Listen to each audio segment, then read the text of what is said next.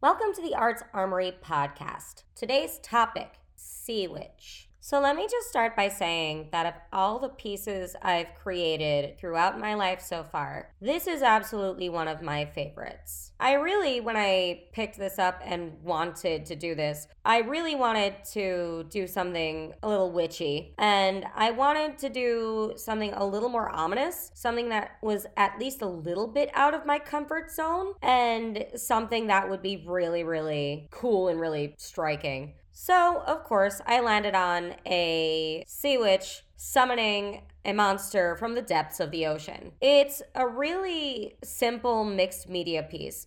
It is part alcohol pen, part watercolor. Now, interesting fact about this is actually the second iteration of this piece. The first attempt did not go well at all. I had originally tried to use solely marker for this piece, Tombow dual-ended water-based markers, and it just did not work out. The colors were not blending the way I wanted them to. They didn't have the sort of quality that I wanted them to. So I decided to restart the piece entirely and go for watercolors. Watercolor is a good medium for this anyway because of the water subject and the fact that we are actually standing in the water and summoning something from the water. What better way to achieve that than with a water medium? When I started creating this, it was really towards the beginning of my shift in my aesthetic towards black outline, but heavy detail watercolor pieces. I have a lot of work that uses this method and follows this sort of aesthetic. I like for things to be bold. I like for things to have a very graphic nature, but still take on a lot of detail and convey a lot of complexities. For the monster, I chose something like an octopus because honestly, octopuses freak me out, and I figured that was a pretty good idea for an ominous sea monster. I am fairly confident that I am not alone in that sentiment about octopi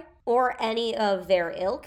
As for the sea witch herself, I didn't want to complicate the way she looked. I really sort of wanted her to look a little on the normal side, like she could absolutely fit in anywhere. She's wearing a very simple dress, a kelp bracelet, and a tentacle arm wrap, which would set her apart. But other than that, from this depiction, I really wasn't trying to deck her out in anything or really make her look in any way crazy. I wanted in this picture her magic, her being able to summon this massive beast to speak for itself. She is, of course, on her own because she can summon such a monster all on her own. As far as the process, I'm really happy with the way the second iteration came out, that I chose to abandon the first attempt unfinished and move on with a complete second overhaul, because I think in trying to force through finishing that first one, I would have really did a disservice to myself and the piece would not have come out the way it did now. You can find prints of this piece in my print shop at theartsarmory.com. For more process videos and extended tutorials and extended process videos, you can check out my Patreon. The link is in the description. Also, definitely make sure to follow my Instagram and my TikTok for shorter form stuff. And of course, like and subscribe to this video and this channel for more on the podcast. Thank you so much and join us again next time.